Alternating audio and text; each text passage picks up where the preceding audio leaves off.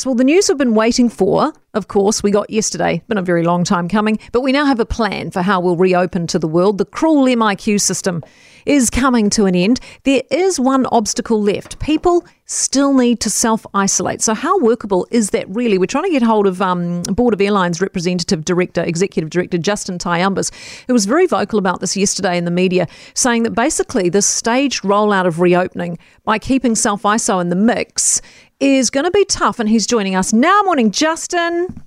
Good morning, Kate. So I was just saying, in terms of this, gradual reopening and with self-isolation still in the mix, how workable is that, do you reckon?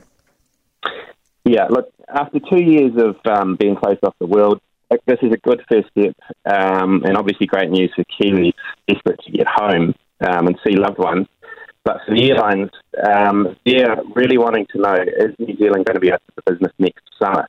And yesterday's announcement doesn't make that any clearer, and that's because self-isolation is part of all of those 5 steps.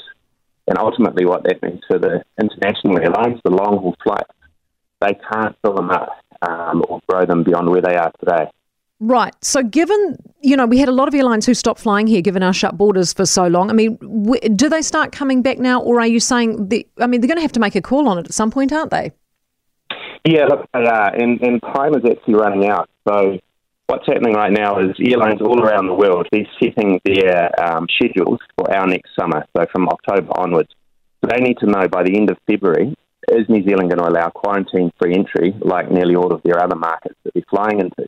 If we're out of step with the rest of the world, they're going to be looking at us and going, well, I can't fill up because there's 7-day self-isolation, you just can't attract visitors and there'll be fewer business people. So we'll put our aircraft onto other routes and we might leave some of our existing aircraft there, but we won't be growing it. So that's the big risk for us.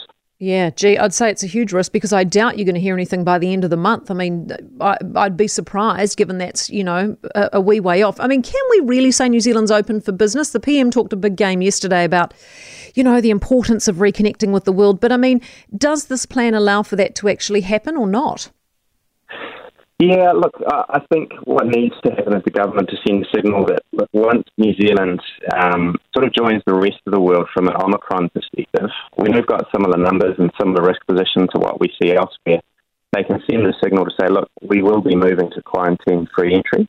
And we think that would be enough for international airlines to lock in that schedule. But in the meantime, what's happened right now is you've got 90% fewer flights, long-haul flights coming into New Zealand.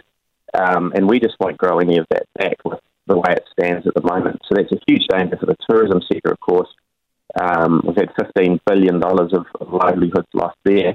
And then, of course, you can't forget our exporters because their air freight capacity is down by about 3/4 at the moment. And that wouldn't change significantly under the settings as they stand with self-isolation. No. Justin, thank you so much for being with us. Justin Taiambas, Executive Director of the Board of Airline Representatives. I know Rob Fyfe was out yesterday saying exactly the same thing. Businesses need more speed, more certainty. It's not enough and they need more visibility and they need to know that quarantine's going to be going. Self-ISO is going to be going.